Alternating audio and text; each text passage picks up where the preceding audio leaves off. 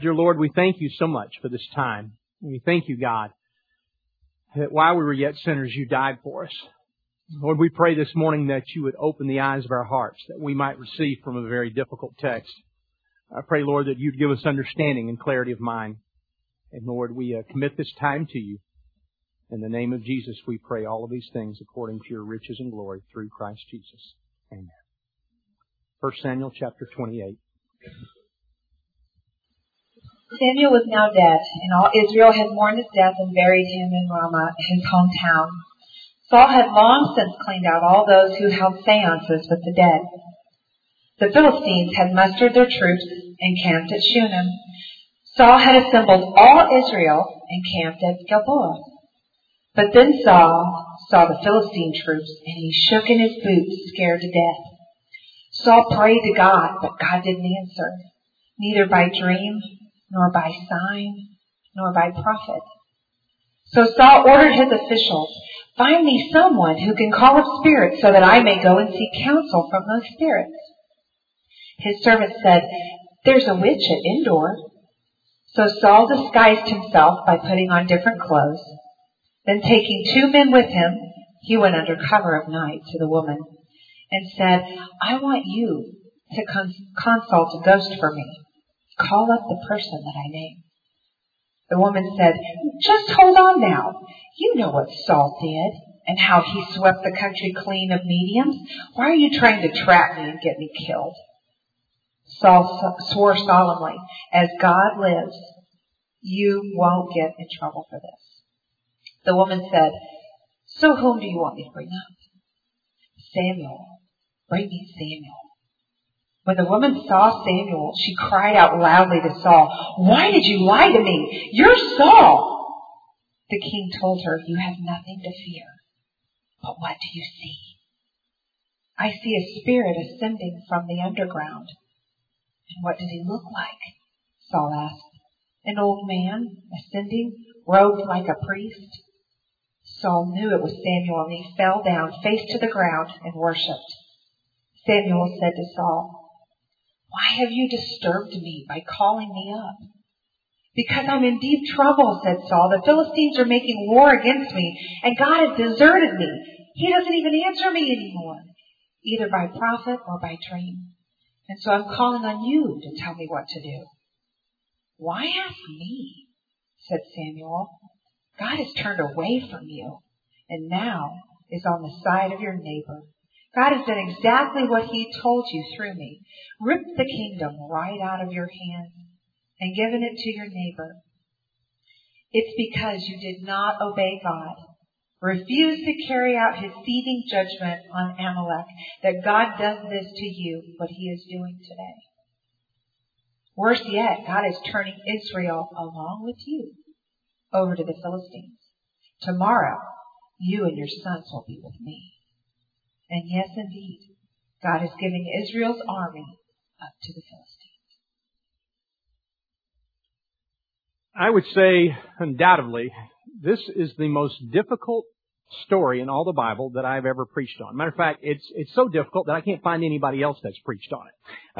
Matter of fact, if you had asked me last week, I was going to say, we're hitting the major stories as we walk through the book of 1 and 2 Samuel. I would have told you we're just skipping this one. We're not doing this one. We're moving on. And I really prayed about it Sunday night, and I realized it was Halloween. Not that I'm doing it because it's Halloween, but it just kind of naturally fell at this time, and just really felt convicted to do it. So then becomes the hard part. I began to look and to do research, and then I find out that there's very little written on it. I mean, like, I've used every resource that I've ever had on this. You know what I mean? It's like most commentaries, they don't have a lot to say about it. It's so bad that Eugene Peterson, matter of fact, Eugene Peterson wrote this Bible right here that she was reading from, the Message. And he's very arguably one of the better linguistic translators in the United States, a great theologian. He's written a commentary on this text, on the book of 1 and 2 Samuel. It's so bad that I called him and said, "Eugene Peterson, can you tell me what's going on in this story? Because I have never heard it taught, not in Sunday school, not in Bible study. I've certainly never heard a sermon on this. Nobody's ever even remotely heard. Matter of fact, the truth of it is, if I ask you to raise your hands like I did last time, at least half of you have never even heard this story. Because We don't talk about this story. It's got a lot of theological problems in it, okay? And I even call a guy named Haddon Robinson, which that probably means nothing to most of you, as a former president of Gordon Conwell.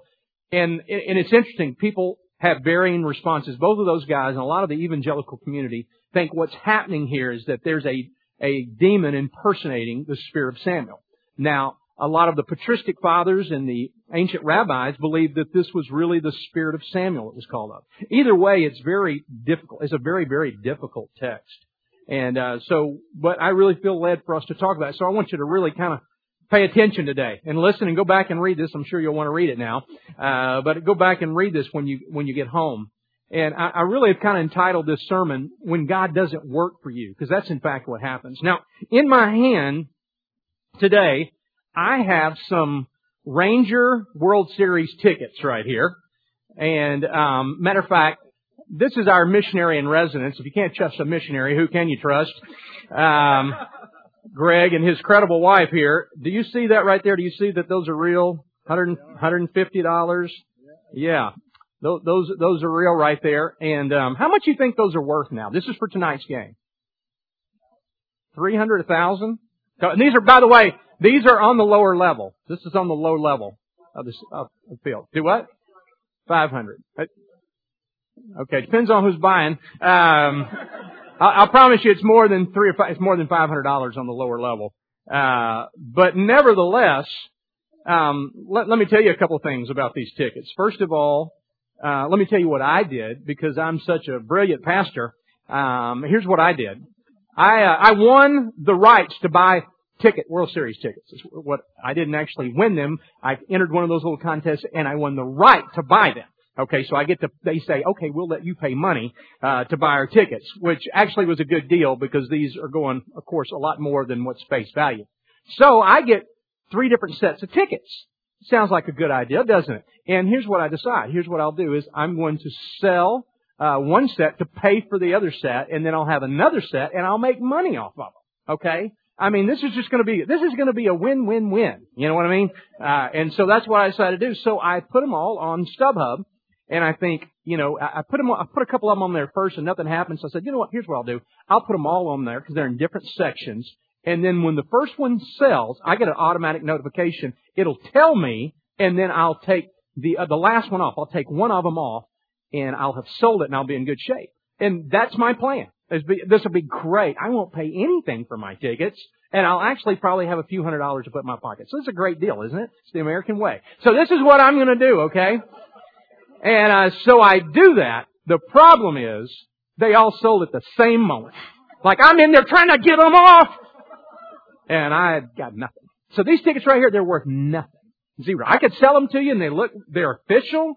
Problem is somebody, I put the barcodes into StubHub, and now there are other tickets. So if you take them up there, they'll go, I'm sorry, those are no good. Those codes don't even exist. So you would have been deceived and out a lot of money. I'm sure people do that, by the way. But, the problem is I had a system and a plan to kind of manipulate the system that was given there, and I was going to make it work for me. I'm going to make this work for me, and I'm going to be a winner on all of this. I can make things work the way I want them to, but they didn't, and it made me angry. I was like mad at StubHub because they sold all my tickets, even though I put them on there. You know what I mean? And the system did not work for me. And so now I'm like the rest of you. I'm going trick-or-treating and I'm watching the game afterwards. All right, so that's what I'm doing now. And every dad can relate to that, and a few moms. And I call it the sovereignty of God. And it doesn't mean we're always happy with the sovereignty of God, but that's exactly what has happened here. Well, Saul, in a much more serious way, has come to that place in his life, King Saul, whom God has said, you will no longer serve as king. Your time is up, and your sons it will no longer be in your family. Your sons will not rule. I am taking your kingdom and I'm giving it another because of your consistent sin, because of your consistent disobedience and hardness of heart. And God has told him that. He's given that word. And Saul has thought in his depraved mind, if I can kill David, maybe that'll eliminate the problem. So he has been in total opposition to the will of God, seeking to kill God's anointed. And it's not happening. It's just not going to happen. So Saul is desperate. And he's a desperate sinner. And because the Bible tells us, as we read earlier, that he sought God and he heard nothing, God was silent, he decides to really take matters into his own hands. He's already been guilty of killing the priest. He's been guilty of chasing and attempting to kill David. He has been guilty of not obeying God. But now he's desperate because the Philistines, the enemy, is camped outside the city lines, so to speak. And they're about to come in, and he needs a word from God. And he can't get one. He doesn't have a prophet anymore. Samuel has died, and Samuel wasn't giving him a word before because Saul never obeyed what he was given. And Saul again is not obeying God with the word he has. But he's desperate. He's a desperate sinner. So what does he do? He decides to go and to find a lady who's a medium, who can supposedly call up the spirits of the dead. Now, the problem becomes, is this really the spirit of Samuel?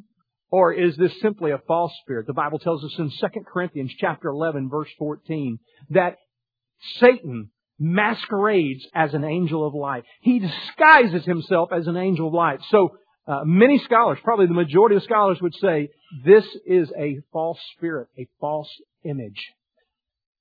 God may have chosen to use it. We don't know. But we know this, that Saul is in direct opposition to the will of God. Matter of fact, in verse 3, as we read earlier, as Leanne read earlier, it said that Saul had already expelled all the mediums. God had already told them in Deuteronomy and Leviticus to expel those who are sorcerers and those who attempt to bring up the spirits of the dead. He said, I don't want it to be a part of you. It's the predominant mentality in the Canaanite religions and the pagan religions, but you are coming to the God of the universe, and I don't want it to be named among you. But Saul is desperate. So what does he do? He says, I got to go find a medium. I got to go find someone who can call up the spirit of Samuel and tell me what to do. That's what I've got to do. Now, there's some terms of the occult that we probably want to be aware of here. Number one, this is basically called, she's a necromancer is what she is, necromancy. Those who seek to call up the spirit of the dead. Now, the Bible tells us about this in several passages, but I want to read a few passages to you and how God responds to this and how He feels about it. It says, when you enter the land the Lord your God is giving you, and do not learn to imitate the detestable ways of the nations. Let no one be found among you who sacrifices his son or his daughter to the fire, or practices divination or sorcery, interprets omens or engages in witchcraft, or casts spells, or who is a medium or a spiritist who consults the dead. And this is Deuteronomy 18, beginning with verse 9.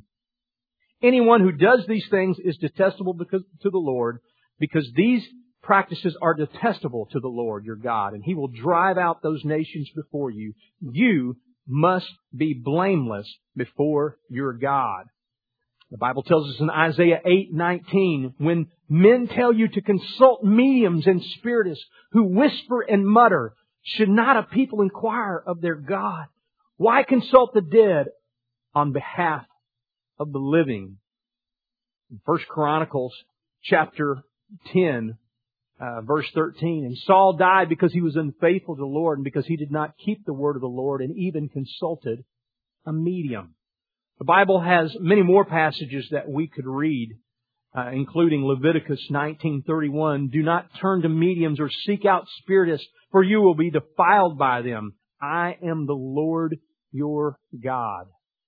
Those who seek to make contact with the underworld, with the darkness, with the spiritual darkness, literally is what it is, the occult, the unknown darkness, the unknown spirits of darkness.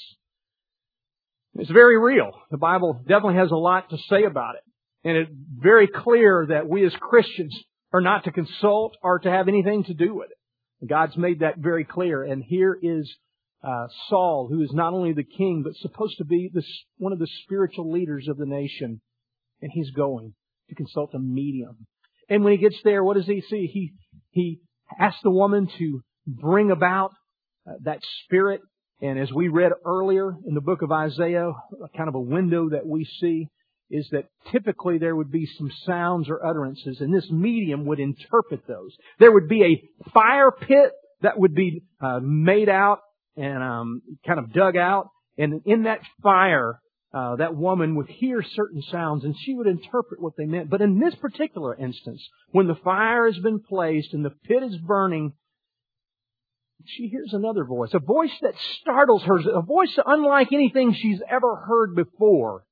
And in fact, it is a voice in which will echo truth. It echoes what Saul has already been told, that look, here's the deal.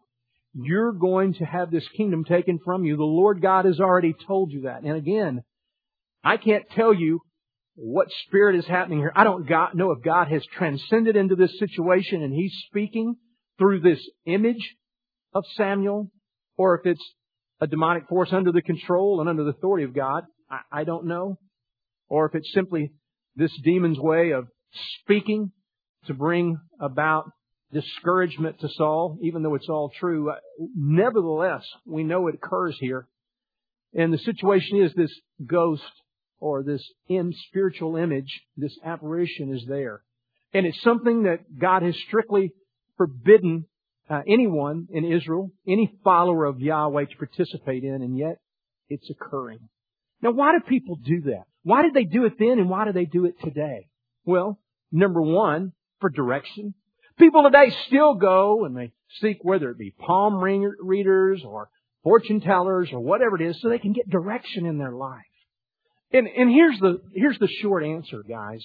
What they're trying to do is say, I want to seek something supernatural, but I would rather not have to go through this relationship, commitment, study and whole sacrifice and get to know you, God, and pray and all that. That's a lot of effort. That's really hard. I'd rather pay $29.95 and somebody just tell me. Okay? Never mind that the person's probably even less educated than you, and never mind that this is someone that you wouldn't ask advice on anything financial or do anything else, but I'm going to go and ask them. And I'm going to pay them some money, and they're going to tell me what to do, because they're going to conjure up a spirit that's certainly not of God, and I'm going to ask them, and I can get some direction. Or maybe I can get some comfort. They'll tell me something and it'll make me feel better. I'll hear the voice. Maybe they can tell me what my loved one was saying. Angel of light. Satan masquerades himself. 2 Corinthians 11:14. Whether it's real or not, I think 99.9% of the time it's a fraud to begin with. Or prophecy. They'll tell me what's going to happen and I'll be prepared. Prophecy. I can know what's happening and what's going to happen in my life. The ironic thing about it is, what does the Word of God give to us? Direction, comfort, prophecy of what ultimately will happen. It's like, God, you're kind of hard. You kind of require a lot. Getting this whole relationship with you and this Bible thing. That's hard. I got a credit card. I can just put it on my credit card right here and get a word. Isn't it wild that that's the world we live in? And it kind of goes back to my one original statement that I have in life. Sin makes you stupid. You know what? And when I sin enough, I'll just do stupid things and take stupid advice. And that's certainly what Saul is doing here.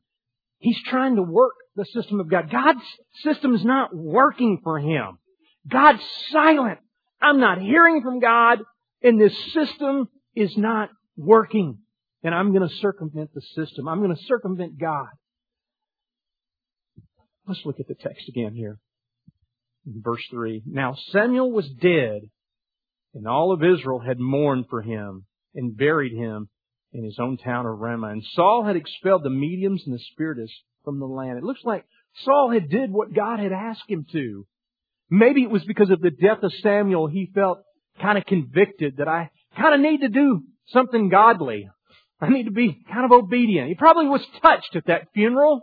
And as he listened to those words and said, you know what, I'm going to try to do what I need to do here.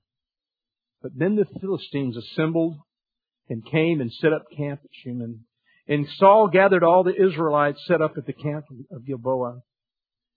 And when Saul saw the Philistine army, he was afraid, and terror filled his heart. And he inquired of the Lord, but the Lord did not answer him by dreams or the Urim of prophets. The ways that God usually answered, recognized that there wasn't a Bible, so to speak, at this point. There were probably some copies of the Torah. But God had not spoken to him. You know why? Because Saul was disobedient. because Saul was going in the opposite direction of the will of God. And so God is silent at this point. But Saul won't take that. He won't deal with his sin. He won't repent. He won't say, God, not my will but yours. I'm going to see if I can go a different direction with this. And he said, find me a medium. Someone find me one so that I can inquire of her. There's one in Endor, they said. And so Saul disguised himself. He couldn't appear as the king because the king is the one who had issued the edict to remove all the mediums from the land. And so he disguises himself and puts on other clothes. And at that night, he and the two men went to the woman to consult a spirit for me, he said, and bring up the one in which I name. But the woman said to him, surely you know what Saul has done. He's cut off the mediums and the spirit is from the land. Why have you set this trap for my life to bring about my death? She's very aware of the edict of Saul. She's very aware of the consequences and the penalty. And then Saul makes this statement. And Saul swore to her by the Lord. Isn't that amazing? This is like someone who's having continual illicit affairs in direct contradiction to their marriage covenants, and they're quoting God and quoting Bibles in another instance. I mean, it's just the height of hypocrisy here. And he says, you're not going to there'll be no punishment to you. I swear it upon the name of the Lord, basically, is what he said. And the woman said, whom shall I bring for you? Bring up Samuel, he said. And now what's interesting is Samuel had already issued a statement to Saul saying, you know what? God is removing your kingdom from your family. And because of your continual disobedience and hardness of heart, God is removing the kingdom from your family. But he hasn't even spoke to Samuel even before he died, but he's desperate. So I'm going to go back and I'm going to see if I can get him to give me a word, get him to say something to me, and I'm going to use a medium to do it. And when the woman saw Samuel, she cried out at the top of her voice and said to Saul, why have you deceived me? You are Saul. There's something going on that she's not used to. She's probably used to these little noises and maybe utterances that are maybe real or maybe demonic. We don't know. But she's used to those little noises, and then she would interpret. But at this point, there's something different that happened that she's never experienced. And all of a sudden, she hears a voice and she recognizes this is an image like I've never seen before. This is something I've never experienced before. And she says, why, Saul? Why have you come here? Why have you lied to me? And she recognizes. And the king said, don't be afraid of what do you see? And the woman said, I see a spirit coming out of the ground. What does he look like? He asked. An old man wearing a robe is coming up, she said. And then Saul knew it was Samuel because of his customary robe that he had worn and described. It must be Samuel, at least in his mind. And he bowed down and he prostrated himself and his face to the ground. And Samuel said to Saul, why have you disturbed me by bringing me up? I'm in great distress, said Saul. The Philistines are fighting against me, and God has turned away from me, and He no longer answers me, either by prophets or by dreams. So I've called on you to tell me what to do. I need somebody to tell me what to do. And Samuel said, why do you consult me now that the Lord has turned away from you and become your enemy? Notice how many times Samuel uses the word Lord here. The Lord has done what He predicted through me. And the Lord has torn the kingdom out of your hands and given it to the one of your neighbors, to David, because you did not obey the Lord or carry out the fierce wrath against the Amalekites. And the Lord has done this to you today. The Lord will hand over both the Israelites and you to the Philistines, and tomorrow you and your sons will be with me, and the Lord will also hand over the army of Israel to the Philistines. Wow. Hard word. A very difficult word given in this passage to Saul because of his gross disobedience, because he willingly and knowingly goes after a medium and consults with a medium, even knowing it was strictly forbidden, even though he had punished others for doing the same thing. So why does he do that? Well, we see 3 points in this story. First of all, we see God's silence. That God is silent here. Saul is seeking the normative ways of seeking God, and he's hearing nothing. So what does he do? He decides to do something different because he doesn't hear God. Have you ever been in that place where you don't hear God? I mean, you pray, but you don't hear Him. You're looking for some help or instruction, and you don't hear Him. Heaven seems silent. Why does that happen? Why is it that sometimes when I pray, I feel or sense or know nothing? Well, there are several reasons for that. There's a couple reasons for Saul right here that might be just like ours. Number one is Saul has a serious sin issue that he's not repented of or dealt with. Okay? And sometimes that's true of us. We have a sin out here and we don't really want to deal with it. We want to pretend like it's not there and just go, but God, I need your help. And God is like, it seems to me that there's a serious sexual issue over here, or there's a serious addiction that I want you to deal with. I've been convicted you of, and you just kind of run over here and ask me to help you with something else. So with Saul, and sometimes with us, it's because there's sin in our life that we've been unwilling to deal with. Sometimes it's because God has spoken to us, and He's given us a word, and we're not obeying that. Saul had already been told, this is what's going to happen, and I want you to follow through. First of all, I wanted you to go and to take care of the Amalekites. You didn't do that. Secondly, you're not supposed to offer a sacrifice that's only offered by the high priest, and you were impatient. You did that. Thirdly, I told you that David's going to be taking over as king, and you're consistently trying to kill him. You killed the priest.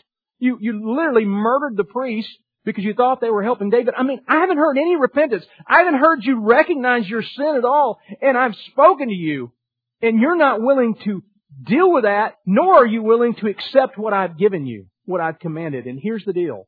Guys, this happens to us. Sometimes things happen in our lives that are not what we want. They're hurtful.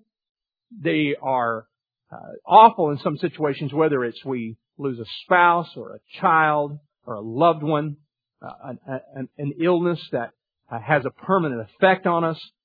Sometimes those things happen, and for us to say otherwise, for us to sit here and for me to preach a health, wealth, and prosperity that if you just believe it'll all go away, the truth of it is that some things have happened, and there's always going to be a scar there. Okay? Saul was going to have a scar from what happened. It wasn't going to be erased, and he was going to lose the kingdom. But he still had the chance of redemption, of saying, God, not my will but yours. I recognize I've been wrong, but I will do whatever you ask of me, and I want you to redeem my days. Same thing is true of our pains and our difficulty. God still wants to redeem them and use them in our lives. And what He doesn't want us to do is deny them, try to hide them, pretend like it's not there. Act like it should have happened somewhere else, or it's not real. I'm not going to admit it. Sometimes we just have to say, this is bad, this is not what I wanted, this hurts, but God, I need you. Would you walk me through this valley? Would you help to redeem this situation? And I'm not going to try to manipulate the circumstances. I'm not going to try to get around. I'm not going to go somewhere else and do something that you commanded me not to do. I'm going to trust you. We see that happening with every great man of the Scripture, don't we? Of difficult times, whether it was Job, whether it's David himself, whether it's the Apostle Paul, where they have times where God is silent and they are hurting. And that's what happens sometimes. And the question is not if it will come. The question is, how will we respond? So sometimes it's silent because of our sins. Sometimes God is silent because we're not obeying what He's given us. And sometimes God is silent because He's trying to grow us. He's trying to wean us, just like a mother weans her child to the point where they can begin to feed themselves. When we first become believers, God blesses us sometimes with these feelings and these experiences. And then we get older and we go, what happened? God, where'd you go? I don't feel you anymore. I read this passage of Scripture. I don't feel it. I sing a song. Maybe we need a new praise team because I don't feel it. And that pastor, hey, I don't know. I don't feel it when he speaks. How do you feel about it when your child says, when you say, you know what, Johnny, I need you to clean your room. Can I have some candy? I need you to clean your room first. I'd like some candy. Candy first. Candy first. We call that an immature child. No, Johnny, I want you to clean the room. We'll talk about candy. Candy! Candy! My mommy doesn't love me. She doesn't give me candy. That's the way we approach God sometimes. God, where's some candy? I want a rush.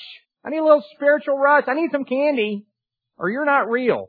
Or I'm not going to worship you. Or I'm not going to do this if you don't give me some candy. Matter of fact, you must not even be a real mommy because you're not giving me candy. Sometimes God wants to just mature us. He wants to grow us. When Job cried out and the heavens were silent. When David cried out and no word came. The question is not if, but when, and will we be faithful? Can God wean us of the experience, of the emotion, of the feeling, of the candy, to where we say, God, regardless of what I feel, regardless of what I experience, I still recognize you as the God of the universe and I will worship you. He wants to grow us and mature us. So sometimes God is silent, not because of our sin, but because He wants to deepen us and grow us. And then sometimes, when we don't accept that, as we see with Saul, we come up with other solutions. I'll go this way. I'll go ask this person. I'll go do this. I'll manipulate all the circumstances. That's exactly what he did. Saul sins in order to compensate for his lack of hearing God because things are not going his way. And isn't that what happens a lot of times in our society? We seek to medicate it. No, nobody just starts on heroin. No one just starts on cocaine. You start trying to medicate it. Get the feeling, get the rush. Maybe life becomes too hard. I start to drink more and more. And it's because I've decided to go a different direction. You know, it's too hard. God doing it your way, and I need something else. I need something on the outside. That's exactly what Saul was doing. The problem is there was a sentence for Saul for going this direction. The Bible says in 1 Chronicles 10:13, Saul died because he was unfaithful to the Lord. He didn't keep the word of the Lord, and he consulted a medium for guidance. Very clear. Why did this happen to Saul? He was unfaithful. He didn't keep the word that he was given, the instruction he was given. He wasn't obedient to it. And number 3, he consulted a medium. And God said, enough. Enough. Tomorrow, you need a word from me, I'll give you the word. Tomorrow is the end. And it is not the word that he certainly ever wanted to hear. So, I'm sitting here in Flower Mound, Texas today, looking at this passage and say, so what does that mean for me? What can I learn from that? I want to give you some rock points, so to speak, to consider, some things to consider for today. Number 1, let's ask this question. I think we all need to ask this one. Do I know Jesus Christ as my Lord and Savior? Not have I joined the church, not have I accepted the religion, but have I come into relationship with the person of Jesus Christ? Number 2, am I waiting for the desperate moments to try to connect to God? When I really need something, then I'll call God and I'll ask Him to help me. How do you feel about the relative or the friend that you never hear from until they need something? And about every 2 or 3 years, you get this phone call. And what do you think of? You think, God, they love me. They respect me enough to ask for help. That's not what you're thinking. You're thinking, you only call me when you're in a desperate situation. That's what you're thinking. And sometimes we carry that mentality over to the Lord of the universe. Thirdly, has God already spoken to you? Has God already given you some instruction? God already given you a word? And what are you doing with the instruction He's given you? Has God already asked you to serve? Has God already said, you know what, I need you to begin to really study the Word of God. I need you to get involved in a Bible study. I need you to get involved in a small group. I need you to begin to share with your neighbor. Whatever God is asking you to do, are you being obedient with the instruction and the opportunity that He's already placed before you? Is there sin in my life that I'm not dealing with, that I'm ignoring, that I'm unwilling to confess, or I just say, you know, God, I can't deal with that. Let's just pretend like this isn't here and we'll just move on. Are you willing to pray this? God, not my will, but yours. Most of the time we go, God, here's my will. I need you to bless it. God, I need you to work this plan. Here's my will. It's certainly yours. Where would those thoughts have come from? I'm sure they didn't come from me or somewhere else. I'm sure that this all came from you. And so, God, I need you to work this plan. God, why are you not working the plan? We have an agreement here. I'm going to put these tickets online, and then I'm going to pull them off. I'm going to have money. I'll even help somebody. I mean, God, there are good things coming for you if you'll work the plan. StubHub, there's good things for you. And it didn't work. Now, I'm not taking responsibility for that. God, you don't work right. You ever feel that way? Not my will, God, but yours. That's what Jesus prayed in the garden. You think Jesus wanted nails driven through His hands, through His feet? You think Jesus said, hey, I'll do that. That sounds good. No. But God, nevertheless, not yours, but mine. And lastly, be okay with the silence of God. Sometimes we will have done the things we needed to do and still we don't hear God speaking. And it may be that He's simply trying to grow us. He's trying to mature us. That He loves us enough to say, I don't want you to be in elementary school anymore. I'm ready for you to go to junior high, maybe even high school. Heaven forbid you'll want to go to college. We'll have that talk at another time. But I'm ready for you to have a deeper and richer faith than you had 10 years ago. And if you continue down the path that you're on right now, guess where you'll be 10 years from now. Just sitting in church is probably not going to change your life. I know that's not a good advertisement. But I'm telling you this, it's what we apply. It's what we're willing to take and say, God, let it be your will, not my will. Reinhold Niebuhr wrote a prayer that most everyone is familiar with.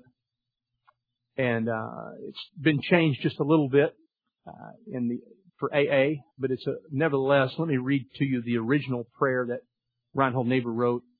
And I think it's a good statement, a good prayer for us today as we deal with the subject of not recognizing that God doesn't always work our way, but that God's always at work. God, grant me the serenity to accept the things I cannot change, the courage to change the things I can, and the wisdom to know the difference through the Lord Jesus Christ. Living one day at a time, enjoying one moment at a time, accepting the hardships as the pathway to peace. Taking as He did the sinful world as it is, not as I would have it. Trusting that He will make all things right if I surrender to His will. That I may be reasonably happy in this life and supremely happy with Him forever in the next. So here's the question. Are you worshiping Him or are you working Him?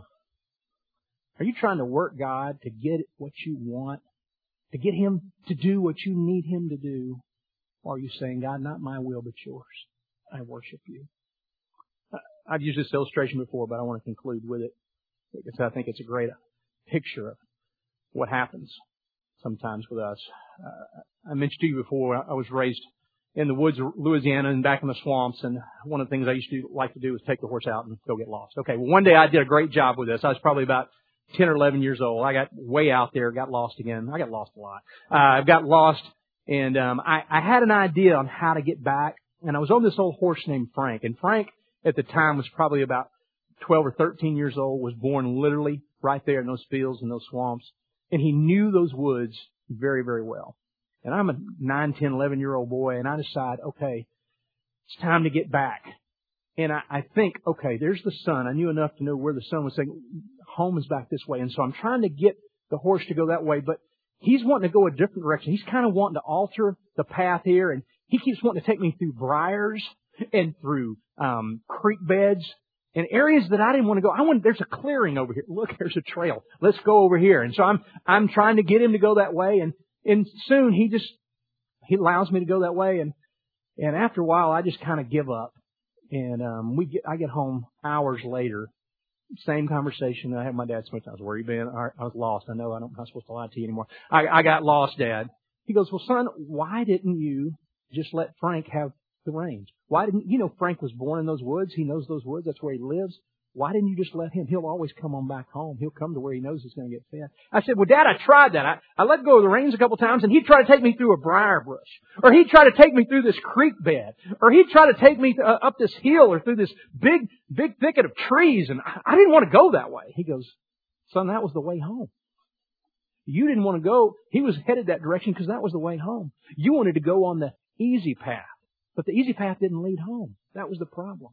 You should have just trusted the horse who knew the place. Hey, sometimes we have to come to that place where we recognize, you know what, I just got to trust God here. I'm going to do everything I honestly and ethically can, but I'm going to trust Him. And I'm going to quit trying to find an easy path. Just find a medium, or find somebody who'll tell me what I want to hear. But I'm going to trust Him. Are you working God, or are you worshiping Him? Let's pray. Father, thank you so much for this time together today. And thank you, Lord, that you not only hear our prayers, you see our lives. You see what we live. You feel what we feel. You, Lord, understand what we will experience before it happens. You know our name, and you know our future. I pray, God, that we would learn to trust you. That we would learn that part of this growth process is trusting you when we don't feel like it and when we don't understand, when it hurts and when it's difficult. Trusting you when we can't see how you will make a way where there is no way. God, I pray this morning, Lord, that we would not try to manipulate you, and that we would not try things that we know go contrary to the will of God in order to fix our situation or to bring instant relief. Lord, this morning we want to trust you and not work you. In the name of Jesus we pray. Amen.